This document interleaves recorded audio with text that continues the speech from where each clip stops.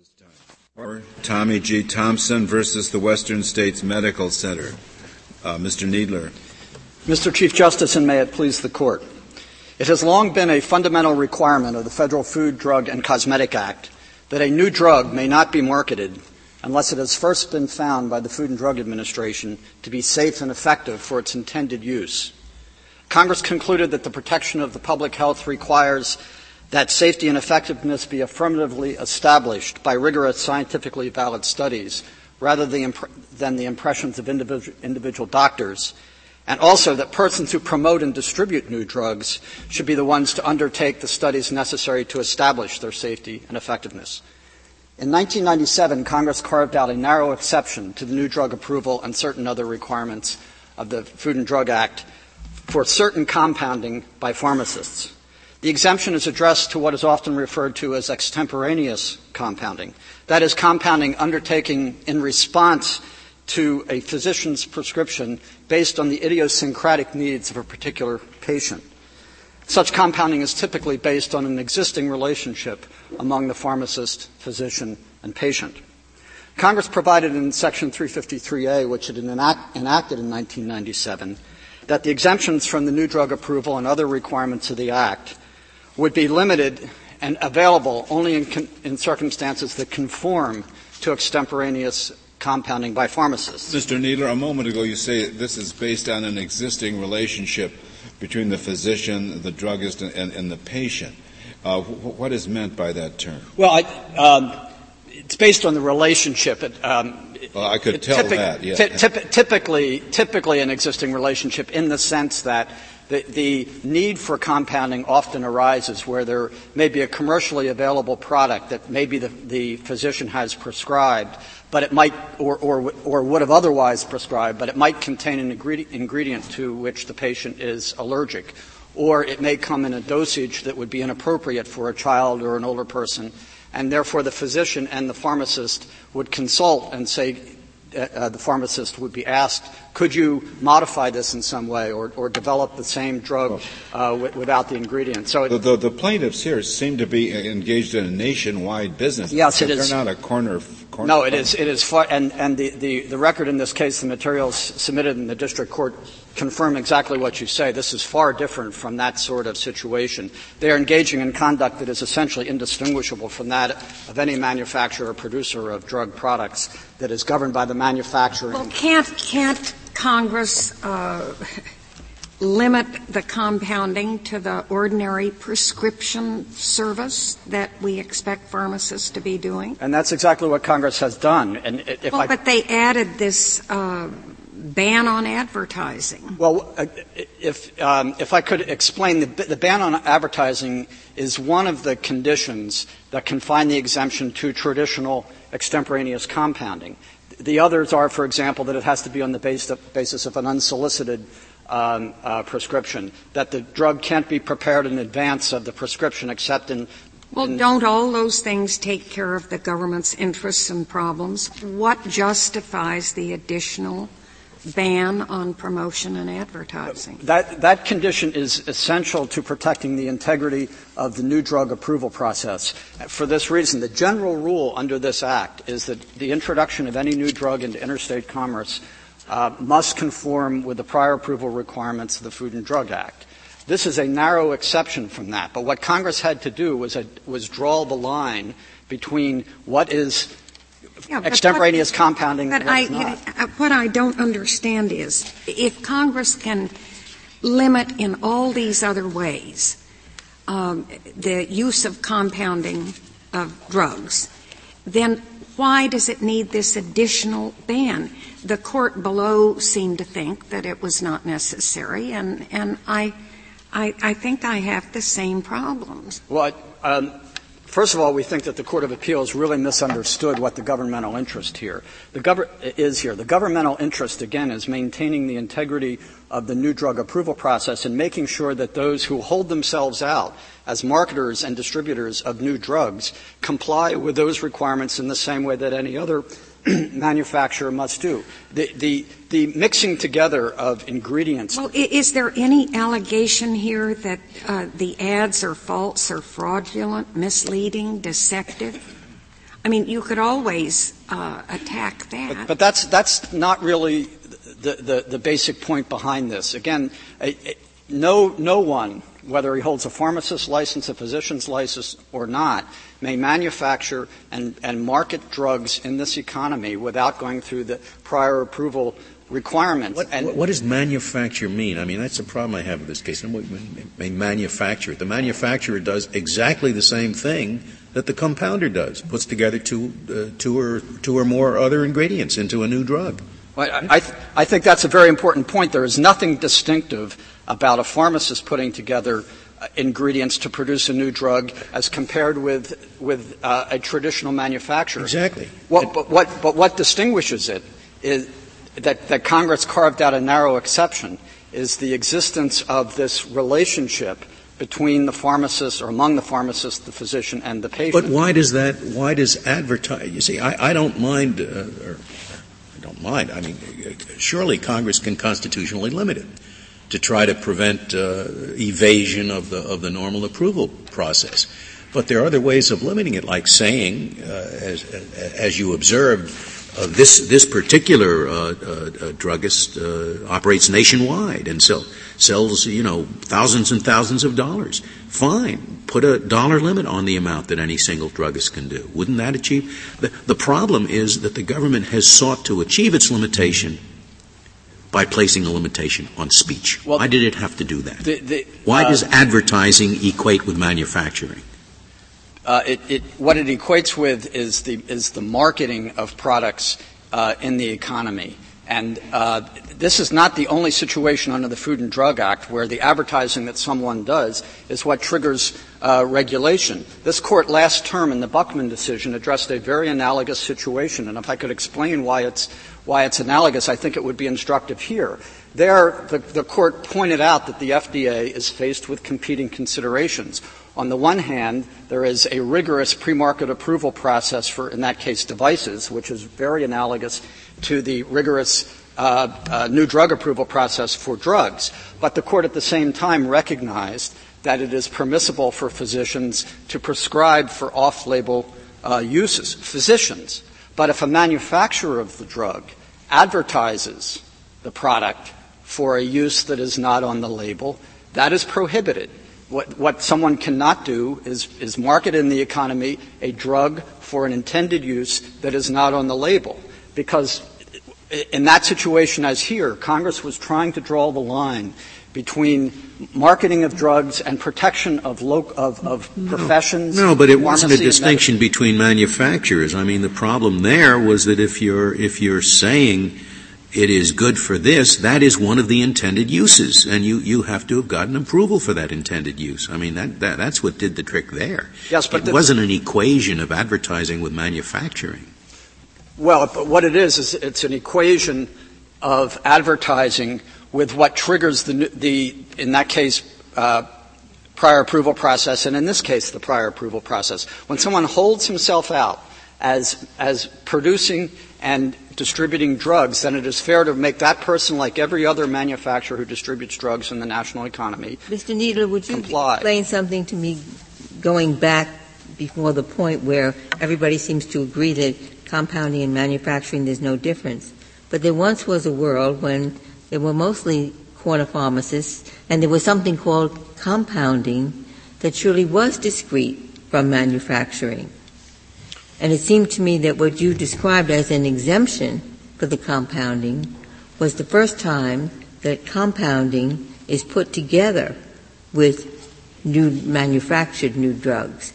Before the 1997 alteration, how was compounding dealt with by the FDA? The FDA had taken the position for quite a while before the 1997 amendments, at least 2 decades, that pharmacy compounding, at least if it included such an indicia of manufacturing as advertising or large volumes, a number of things that take it out of traditional pharmacy compounding extemporaneous, and put it into the basically predetermined or planned marketing of a product. That's the line Congress is trying to draw. Well, then there's two kinds of compounding. Let's just say it's a physician who says, I'm prescribing this medication for a child, so it needs to be diluted, pharmacist diluted. Is that manufacturing?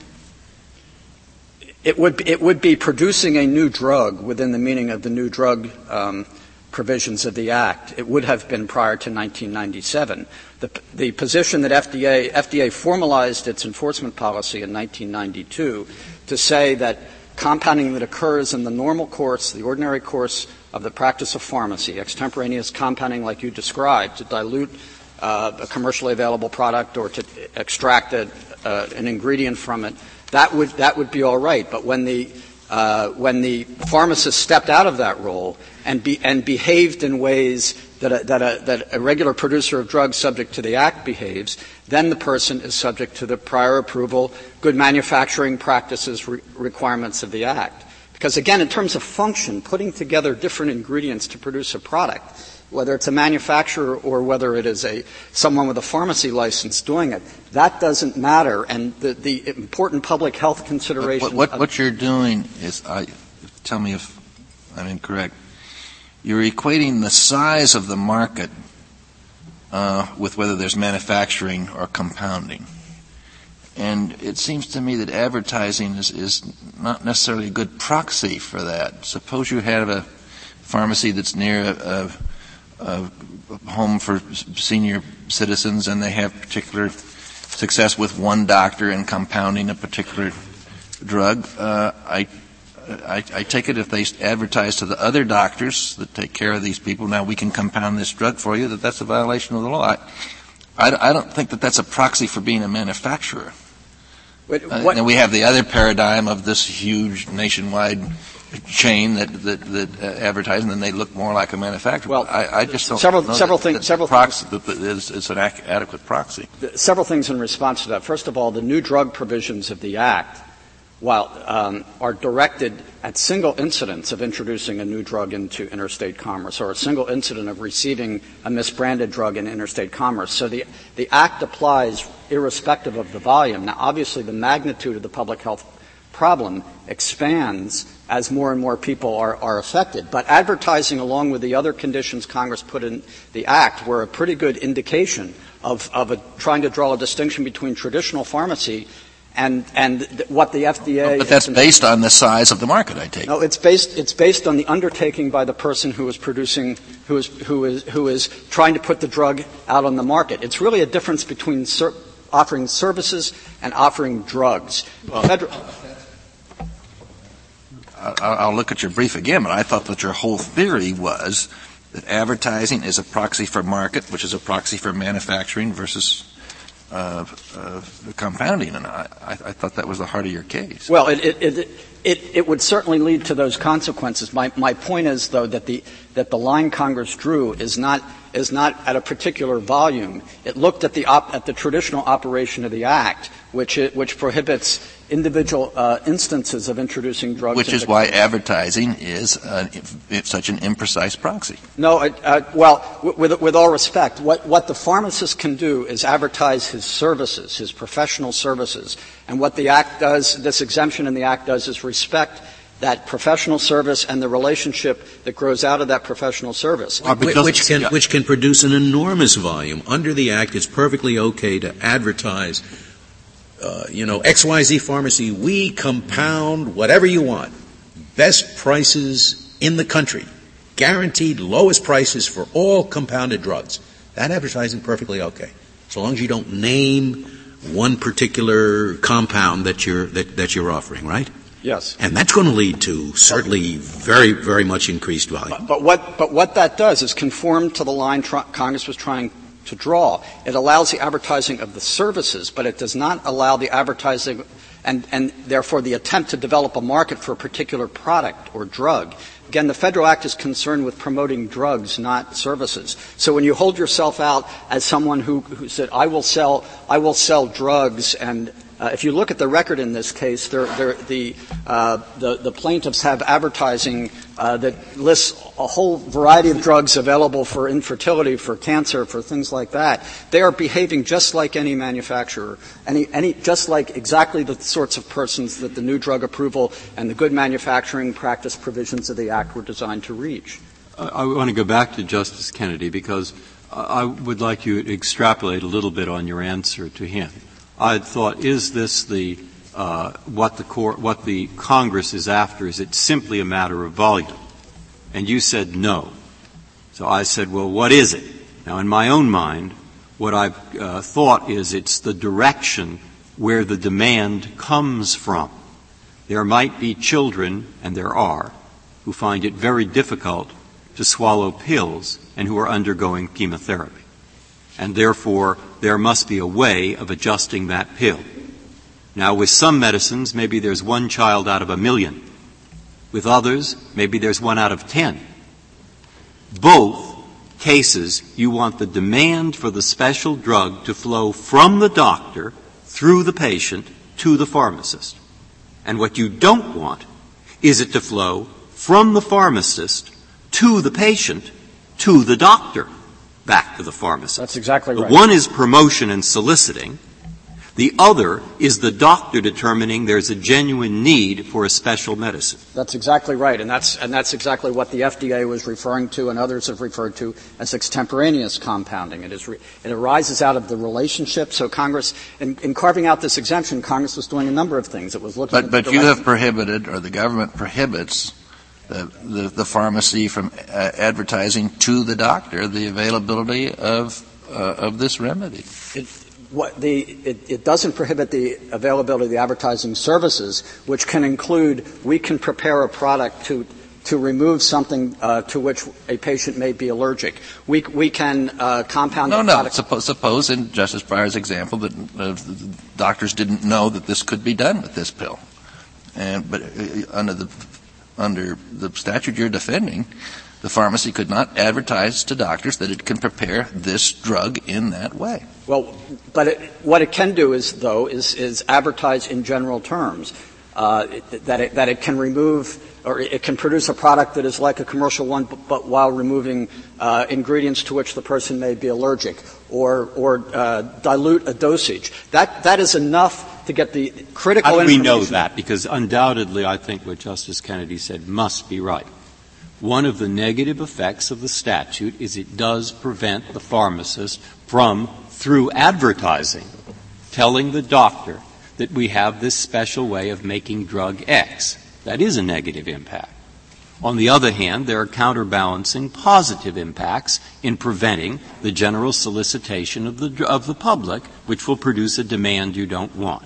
Right now, is there anything that tells us how that comparison breaks down? Yes, I think the most critical thing that tells us that is the new drug approval provisions of the Food and Drug Act itself, which Congress enacted in 1938 and strengthened in 1962 precisely to reach the conduct of people developing new drugs and advertising them, promoting drugs that have not been shown to be safe and effective to individuals or to the public at large. It is the yes, act. But when you have the basic provision that compounding can only be conducted in response to a prescription by a physician, it's hard to understand why it has to be accompanied by a ban on truthful speech about it. Well, we've had a long history in this very court of giving voice to the notion that truthful advertising is acceptable in this country.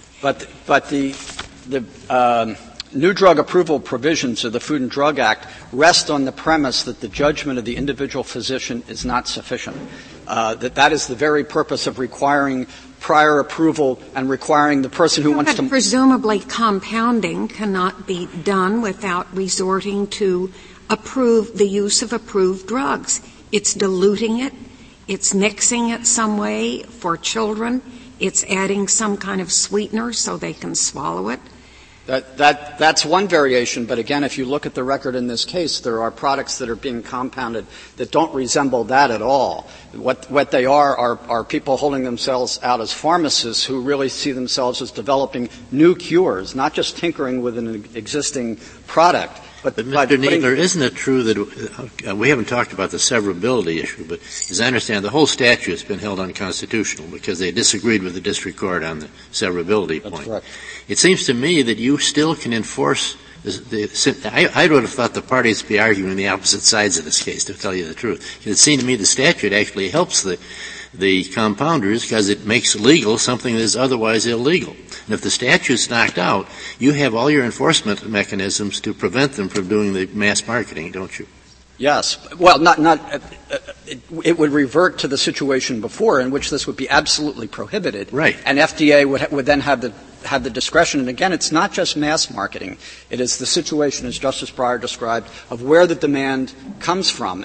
But more fundamentally, the Act rests on the notion that it is fair to require people who hold themselves out and who attempt to develop and exploit a market to go through the new drug approval requirement. I understand that, but it seems to me that your opponents would be better off if the statute were held to be constitutional than having it held unconstitutional, because you now may prevent them from doing what you're basically saying is marketing new drugs. You make an important point, because Congress looked at this problem in 1997, and as the committee reports we quote show, it consulted broadly about this and arrived at a consensus about exactly where this dividing line should be between extemporaneous traditional compounding and the traditional kind of promotion of new drugs that the Act is directed. Well, maybe you can't do it that way. I mean, maybe the government is just trying to ride two horses at the same time. The one horse being that all drugs must be approved by the FDA, and the other one being, well, we're going to let drugs that are prescribed, special drugs prescribed by doctors are okay. And we're going to ride both of these horses at the same time by imposing a restriction on truthful advertising. But I mean, just maybe you can't do that. I mean, it seems to me that the ultimate problem with the case is that the government is trying to have it both ways. It's trying to say it's not enough to have the doctor approve this drug. We don't trust doctors. We want FDA approval. But then on the other hand, it's saying, well, on the other hand, if it's a doctor and an individual druggist, it's okay. I don't understand why that makes any sense. The Central Hudson Doctrine that this Court has developed for evaluating restrictions on commercial speech, its virtue is that it allows the recognition of these very real problems that regulatory agencies face. Again, it's exactly the sort of balance the Court was addressing in Buckman last term between respecting the integrity and creating incentives for producers to go through the new drug approval process on the one hand, but respecting professional services, existing relationships on the other. And under the Central Hudson analysis, as we explain in our brief, we think this statute easily passes muster. Maintaining the integrity of the new drug approval process and maintaining incentives for manufacturers to go through it is clearly, in our view, a substantial governmental. Fair enough. We're talking about Central Hudson and the narrow tailoring notion, or whether it's sufficiently tailored, I forget the exact language. I take it you'd have a much stronger case if the prohibition was limited to prohibition of advertising directed at consumers as opposed to advertising directed at doctors. No, again, the new drug approval process of the Act rests on the premises that doctors themselves cannot make independent judgments about the safety and effectiveness of products. And that was a very firm understanding of Congress when it passed the new drug approval process. Unless they do it with druggists. Unless they do it with druggists who don't sell too much. Unless they do it with druggists who truthfully advertise. Why does that make any sense? But the paradigm that the Act was directed to is where there is an approved new drug product or an approved product on the market. And what the pharmacist is being asked to do is tinker with it a little bit by diluting it by something on that order to make it to adjust it, but not be in the business of developing new cures or advertising new cures for existing diseases. No, but I thought, just as Justice Scalia did, that you've really got two paradigms in it. One paradigm is, yes, you can't, on a broad global scale, depend upon the prescriptions of doctors to guarantee that the drugs the patients are going to get are safe. That's number one.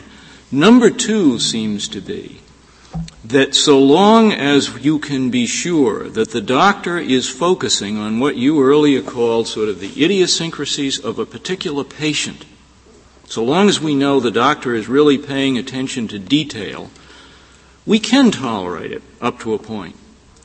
And the problem that the Congress, I thought, was addressing is, how do we draw the line so that we don't get a situation in which the doctor seems to be addressing idiosyncrasies, i.e. he writes a prescription, but the volume gets so great that you know that that is not going on. And the Act seems to have two different answers. One answer is, don't advertise, because we know what that may lead to. And the other answer is a restriction on volume that pharmacies can produce. The question, I guess, that's bothering all of us is, why do you need the advertising in addition to the volume restriction? You can have it both ways, and you can have it both ways by enforcing the volume restriction. The volume restriction is on the aggregate number of compounded drugs. Then have a narrower volume restriction. But a drug. Why can't a narrower volume restriction work? A drug-by-drug volume restriction would be extraordinarily difficult to administer with thousands and thousands of pharmacies across the country, and having to keep track of particular patients' needs. Then why not have a lower aggregate? Again, Congress, we think, was entitled to look at the conduct of the pharmacist and take the pharmacist at his word. If he stops being a pharmacist... No, but that begs the question, because, the question is, under Central Hudson, is the pharmacist entitled to have his word? Why can the object not be accomplished by restrictions in volume rather than restrictions on speech?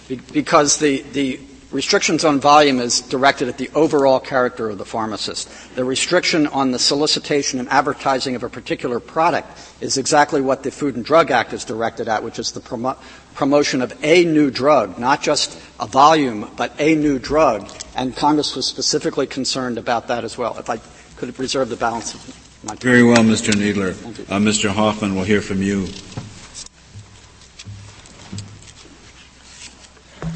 Mr. Chief Justice, may it please the Court. I think in response to some of the Court's questions, I would like to give our position, the respondent's position, and a couple of key points on which there may yet be some confusion. And I start with the proposition of why a compounding pharmacist is not a manufacturer, which it seems to be a key point before this Court this morning, and I could understand why. Let me address what it is a manufacturer does, how he does it, and what a compounding pharmacist does. And I will also say that there are, in these respondents, specialty compounding entities, so when the Court was concerned about they sell their compounds nationwide, dispense them nationwide, indeed some of them do. And that's because they happen to specialize in compounding and do that as a special service, specializing in the interaction as part of their triad, where they work with the patient, they work with the specialist physician to, for example, treat cancers, treat tumors. Mr. Hoffman, I take it all of this is in the record somewhere. Yes, Your Honor. It is, in fact, it's in the affidavits in the lower court and the verified complaints. They work as part of this triad, and they are specialists, and they work with infertility specialists, for example, for the purpose of helping childless couples be able to May I have ask children. if you have large companies as clients, is it lawful or is it part of the practice to compound a large volume and have an inventory available that you then can advertise to the doctors and consumers that if you prescribe it, we will sell it to you? All that is lawful, and all that these... Is that part of the practice that they follow? That is not what they do, except to this limited extent. And I don't want to mislead the Court.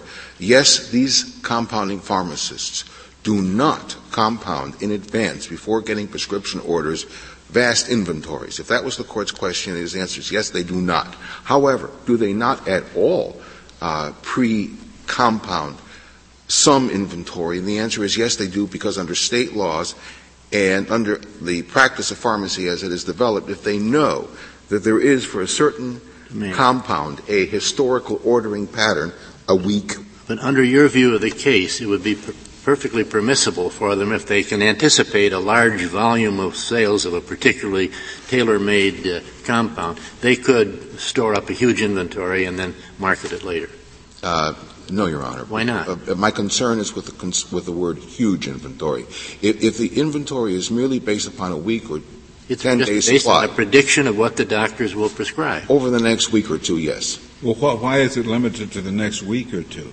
But mostly shelf life, and we don't know how long in advance this the shelf life of some will of be these needed. drugs is only a week. No, we don't know that, but we don't want to go further than a week or 2 weeks for the sake of erring on the side of safety.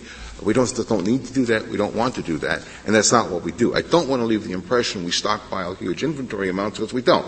We just do enough where there's a series of patients that are now under that treatment to once compounded for that 1 or 2 week period if we know those kinds of refill orders are going to be coming back in again. Let me ask you what's going to happen. The government, for some reason, did not raise on certiorari the issue of the severability of the advertising provision. So if it is determined here that we should affirm the judgment below and the clause is not severable, then do we go back to the old regime which would allow no leeway for compounding? I'm sorry, that it would allow not what? No leeway for compounding. That it was do not. We go back to a more limited regime for your clients, I assume? First, we will revert back to the pre-FDAMA era, whatever that was. The government now maintains that this compounding practice, under all circumstances, as they say at page 18 of their opening brief, was always illegal. We strongly disagree with that. We also believe that it's not an issue before this case because it wasn't preserved. But to the extent the Court wants to know about it, there are innumerable provisions in both Title 21 which clearly indicate that compounds are not new drugs. The government itself acknowledges, even under FDAMA, it would not, and it is not able to submit compounds for pre-market approval because of the extemporaneous minute numbers in which the need for them arises. I really want to go back, if I may, to manufacturing versus compounding, and that we somehow confuse the fact that once a volume reaches a certain level, it's suddenly manufacturing and not compounding. And that isn't the case at all. Let me explain why. And by the way, these are distinctions that are both covered in Section 360A1 of, at least one of them is, in Title 21 of the United States Code, and also in the state statutes governing pharmacy and regulating pharmacy of each of the several states. Mr. Hoffman, in doing that, would you take into account what Mr. Needler told us this morning? Because I put the question to him, what is the difference? And he said, the government's position is compounding is a form of making a new drug, that everything fits under the new drug, and that this section is designed to allow a limited kind of new drug making. In other words, you are telling us that there are two categories, compounding and manufacturing. The government is saying there are new drugs, and by the grace of Congress, we're allowing some of those new drugs to escape the full process. Now, you have told us in your brief that there's a bright line between compounding and manufacturing. In telling us what that bright line is, will you also say how you respond to the government that says we define everything as a new drug? And to address that, Your Honor, we turn to 21 United States Code, Section 321P1, which defines a new drug. And the government talks about where is that? Is that in it's cited in the briefs. It's referenced in the briefs. It's in Roman numeral 2 of our response brief. 321P1. Is the text there or just the citation? It's just the reference. It's the citation. The text is not in the brief. Mr. Needler has it. Where is it from? 5A. Right. It's in Section 5A of the petition. Thank you. And Your Honor, under that it says that new drugs need to be submitted for testing, to be generally recognized for safety and efficacy. The government acknowledges throughout, in all the pleadings in this case, in all the I'm sorry, it's not 5A of the petition. 5A of the petition. It's on page 5? 85. I'm sorry, 85A. 85A, thank you. And in that section, it talks about submitting to the FDA for pre-market approval testing to determine safety and efficacy. Throughout in the government briefs acknowledge that is not possible for compounds. Compounds are incapable of being treated as new drugs. And that is because they appear so infrequently that you can't get a statistical database to determine to the scientific certainty that you would want. I have difficulty saying it's so infrequent on the one hand, and you want to gauge in national advertising on the other hand.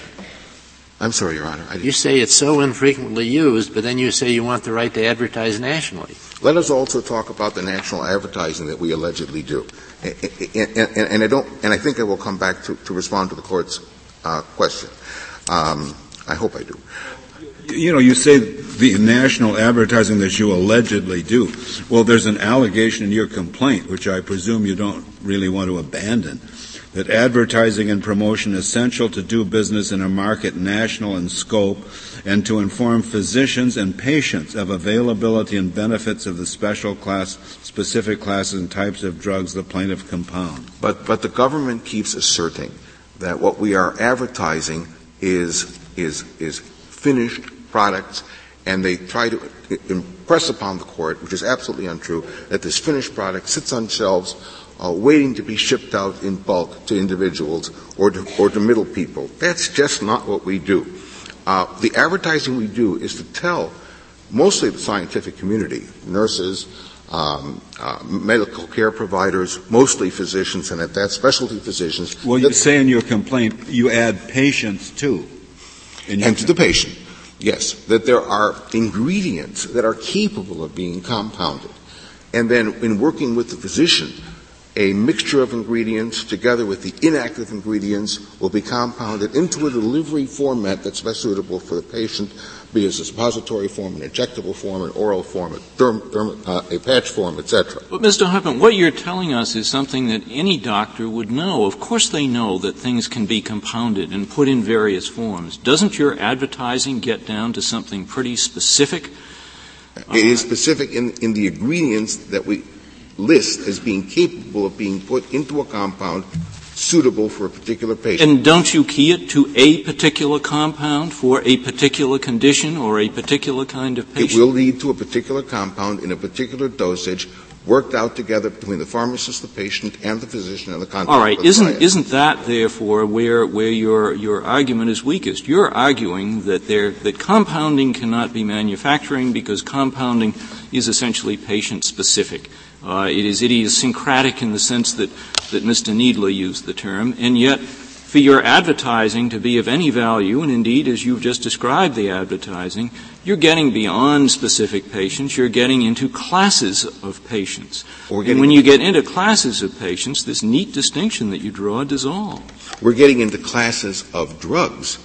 And we're getting into... All right, classes of drugs, classes of drug takers. It's the same point. And if there are classes of patients that require those classes of drugs, physicians do not know always what is available for their particular patient, and they have to read... I'm sure that's true, but that's a different point. But I mean, this neat distinction between in effect, the mass manufacture in purely idiosyncratic compounding just isn't a neat distinction. And we do not mass manufacture. And for some reason, and I apologize terribly that I'm not making that point, because let me explain what we do. Let me just say, my concern here is that you're telling us what the general practice of your particular client is. I thought what we were hearing was the legal question whether or not the government may forbid you from advertising that you compound a specific drug.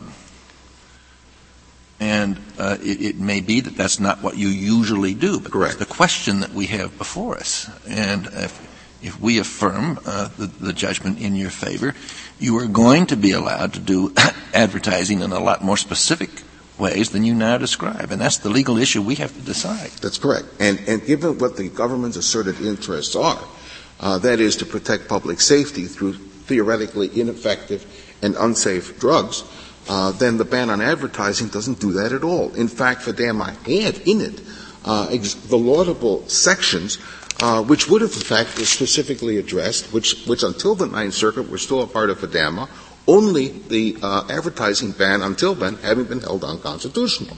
But the advertising ban is surely devoted to keeping demand down, is it not?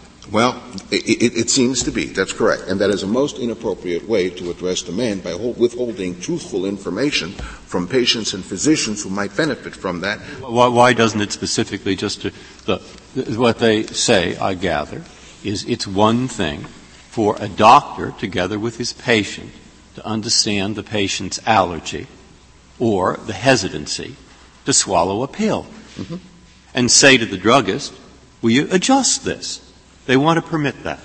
Indeed. What they don't want to permit is the kind of advertising which is a form of soliciting, which leads lots of patients, as I might, or suddenly you might suppose they found something good for baldness. And suppose you could only do it through compounding. And I read that in the newspaper. I go to my doctor and I say, the druggist over here, I saw it on the Internet. Is there anything? He says, is it safe? I guess so. I say, that's what it said on the Internet. So he looks it up there, and he prescribes that in reaction to what I want, rather than his thinking of it because of my special need. Now, once that happens, they say, you will see widespread demand for certain drugs where there has been no double-blind study, there have been no normal testing, there's nothing here but the word of the pharmacist, and that is not sufficient to protect the public health and safety. Now, you say that advertising ban serves no purpose. They say that's the purpose. So, what's wrong with that argument? There are many wrongs with that. And let me explain. First of all, it denigrates the role of the pharmacist. That it assumes that there's not a dialogue that commences, for example. There's a dialogue, with the pharmacist. But what they haven't had is the double-blind test. Correct. And Congress in this act says, we don't want dialogues. We want double-blind studies before we let something go out into the marketplace. That's what they say, and that isn't here. And the government won't even change that. Their intent of reducing volume, theoretically, is to protect widespreadness of compounding. No, it's not quite reducing volume. It might be that there are 10 million children who have a hard time taking pills. It's to make certain that the demand initiates with the doctor and the patient, and the doctor recognizes the need of the patient rather than a response to solicitation. But that's the purpose, and it's not quite right. And at the end of the day, before any drug can be dispensed, the physician has to write a prescription, he has to approve it, and it makes no difference at which end of the spectrum it commences, because it always ends up with a physician. Makes no difference. If that's true, why, when I turn on the television set, do I see advertisement after advertisement asking me to ask my doctor for, and now you fill in the blank, if it makes no difference? But what's the harm in the patient going to the physician? Harm is that there are no double-blind studies for this particular test, and therefore, while we'll make an exception where the doctor initiates this together with the patient, we don't want Breyer and his friends seeing this on television and putting pressure on their doctors. Now, that may sound a little vague, but what the Congress says and what the FDA says is that's necessary to protect the public health. And what they say is not without plausibility. There were innumerable opportunities to preserve and protect the public safety without resorting to First Amendment restrictions. Of course, the advertising ban doesn't just apply to advertising to the general public. You cannot advertise to doctors either. I did not hear it. I'm sorry. Does the advertising ban apply only to advertising to the general public? My understanding is it applies to all advertising. And it's not. My understanding also is that most of your advertising does not go to the general public, but goes to the doctors and medical professionals. That is correct. First of all, so it is not a matter of getting John Q. Public to put pressure on his doctor. And it is not just advertising, it's even the promotion and the solicitation. As the lower court pointed out, I believe it was the Ninth Circuit, I forget which, where it did not find or understand the rationale for why the patient or the doctor would have to ask the critical question, what's the best thing for this patient or what's the best thing for me?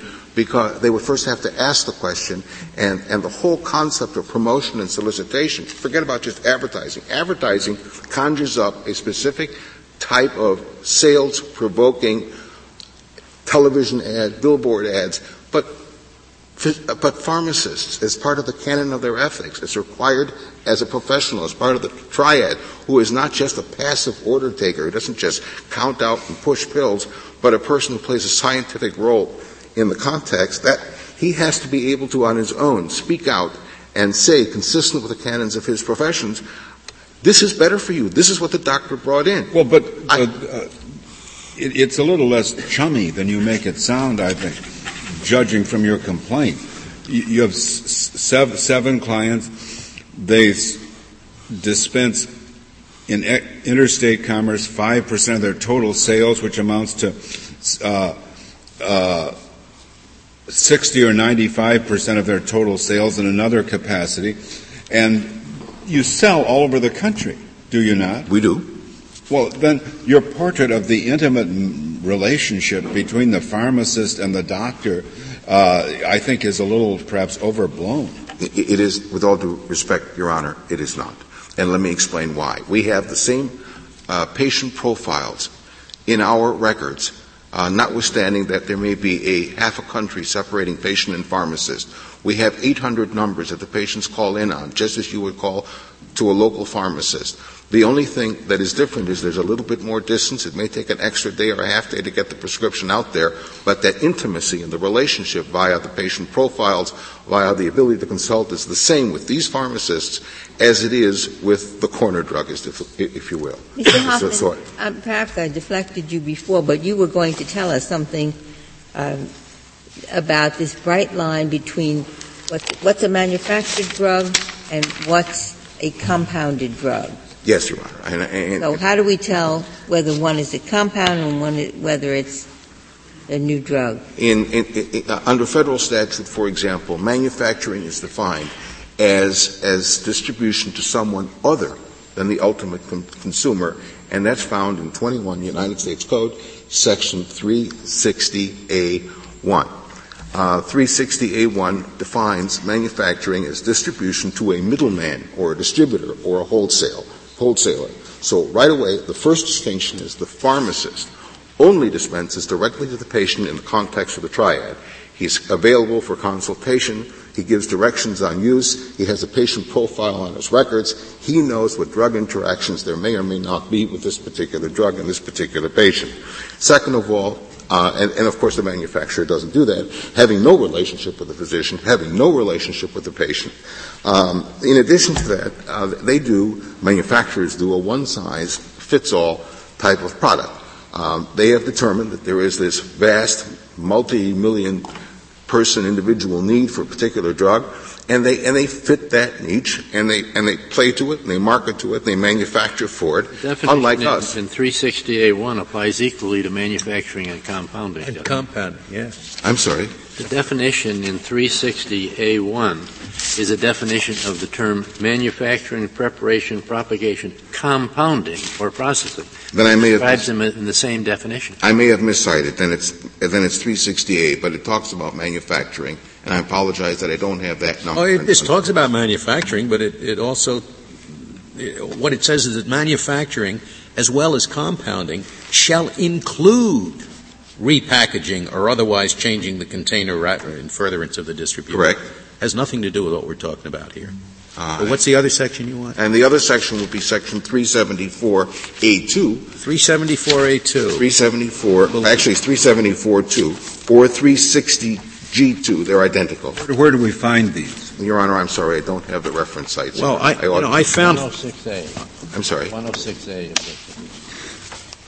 Well, can I turn to 321P, which is the other section you cited earlier, and you said that section makes clear that compounding. That's 85A of the government's petition. You said that 321P makes clear that compounding is not manufacture of a new drug?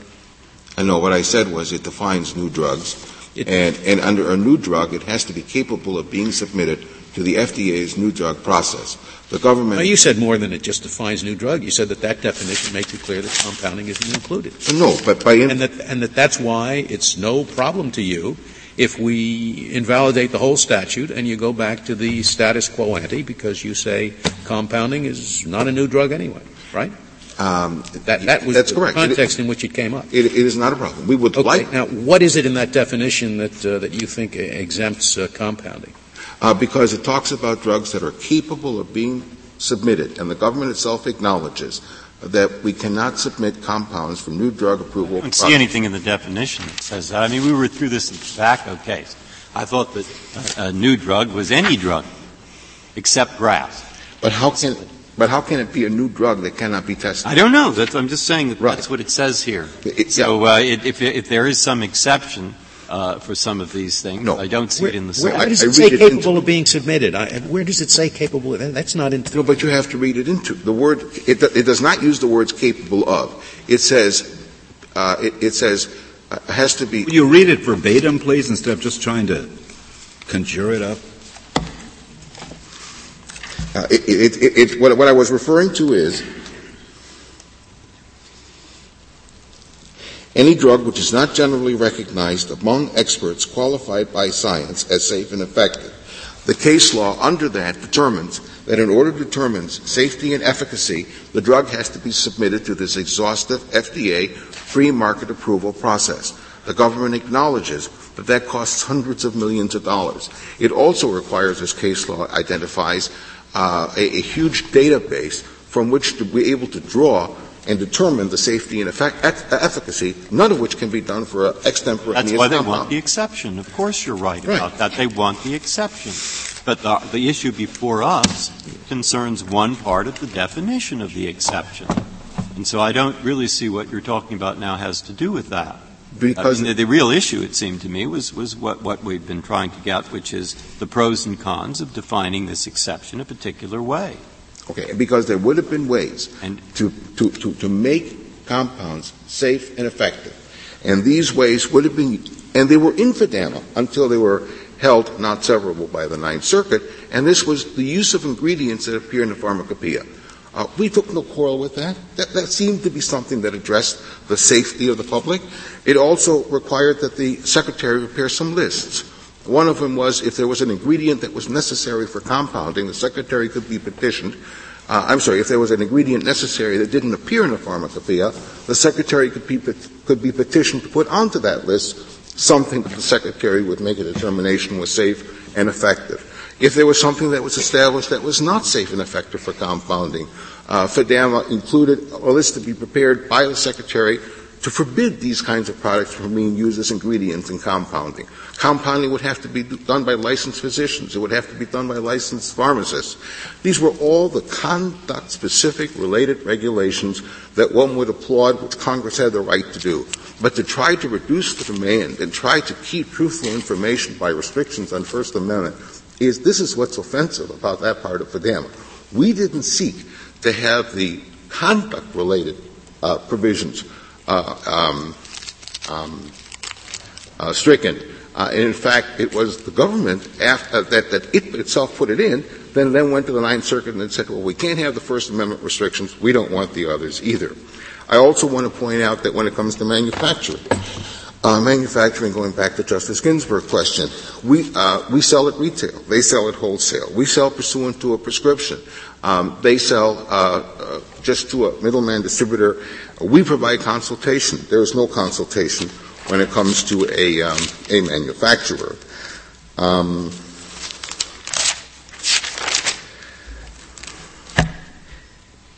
There is also on this issue of widespreadedness, the degree or the volume concern. First of all, we can only dispense, and we routinely only prepare, upon receipt of a physician's prescription. But in addition to that, if volume were such a concern, there was unlimited intrastate transportation allowed, dispensing of pharmaceuticals. So I seriously question, for example, whether or not FDAMA even addressed adequately the volume restrictions that they were trying to impose. Also, for example, positron emission compounding and radiopharmaceutical compounding were exempted from the operation of FDAMA, so that potentially the most lethal, most dangerous of all the compounds could be advertised, promoted, solicited, and no pharmacopoeia ingredients could have been used for them. They also provided for interstate transportation in the event of a memorandum of understanding of up to 20% of the total pharmaceutical sales by that pharmacy would be shipped interstate, so that if, for example, there were 5 compounding pharmacists in a state, they could fill 100% of the out-of-state demand. So at the end of the day, as in Greater New Orleans, this statute was so riddled with exceptions that undermined the government's own very purpose, that it would fail just because it was simply irrational. As the Court pointed out already, it is irrational to suggest that only speech that's provoked by the patient or the physician can be unregulated, whereas if the same speech in the context of a professional relationship is provoked by the pharmacist, then somehow it becomes unconstitutional. In the lower court, we pointed out the following. That means under this statute, a pharmacist would have to have a little sign on his counter. And in this little sign, it would say, please ask me to tell you what I think you should know, but because of FDAMA, on the restrictions on advertising, promotion, solicitation, forbidden from telling you. If there are no further questions, I shall conclude. Thank you, Mr. Hoffman. Mr. Needle, you have 3 minutes remaining. Mr. Chief Justice, what Congress was trying to do here was to make sure that the narrow exemption that it intended did not swallow the critical general rule that new drugs have to be submitted to prior approval. The question of volume limitations has been raised. The Act contains an aggregate volume limitation, but as I mentioned, individual drug-by-drug volume limitations would be very difficult to administer, and Congress was not required to go down that path. But an additional point about that is that if you add up a couple of prescriptions by each pharmacy, nationwide you will be talking about a pretty large volume of a new drug, which is precisely the sort of thing that should be submitted to the FDA for prior approval.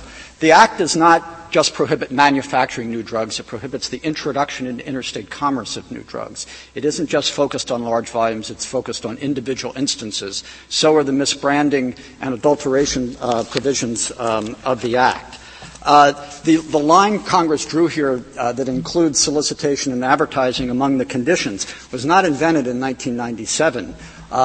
In case law, it goes all the way back to 1978 in the Cedars case we mentioned in the brief, where the Court there was trying to define the scope of the express exemption for pharmacy in registration and inspections. And among the factors it said when someone steps out of the traditional pharmacy role was, do they engage in promotion of the product? The definition also appears in the model rules of good pharmacy practice of the National Association of State Boards of Pharmacy, which says that pharmacists should not solicit or advertise compounded drugs. All of this represents a general understanding that compounding by pharmacists has to be extemporaneous and responsive. How does and the not doctor reaching out. find out? How does the doctor find out that he knows that Joe Smith, the pharmacist, deals with compounding generally? He thinks that this patient might use a compounded drug. How does he know that this particular drug can be compounded? That's what he is supposed to. The pharmacist holds out himself as having pharmacy services and expertise, and that's where the promotion of the consultation and the professional relationship. No, but does he have to call the pharmacist? No, the pharmacist can advertise that he engages in the pharmacy service. Take my question. My question is not whether this pharmacist engages in compounding. We know it. How does the doctor know that the pharmacist can compound this drug? He has to ask. Under respondent's theory, a pharmacist, someone holding a pharmacist's license presumably could promote Laetrile or could promote Prozac and advertise it to the market at large. And Congress certainly did not expect that sort of thing. Thank you, Mr. Kneedler. The case is submitted.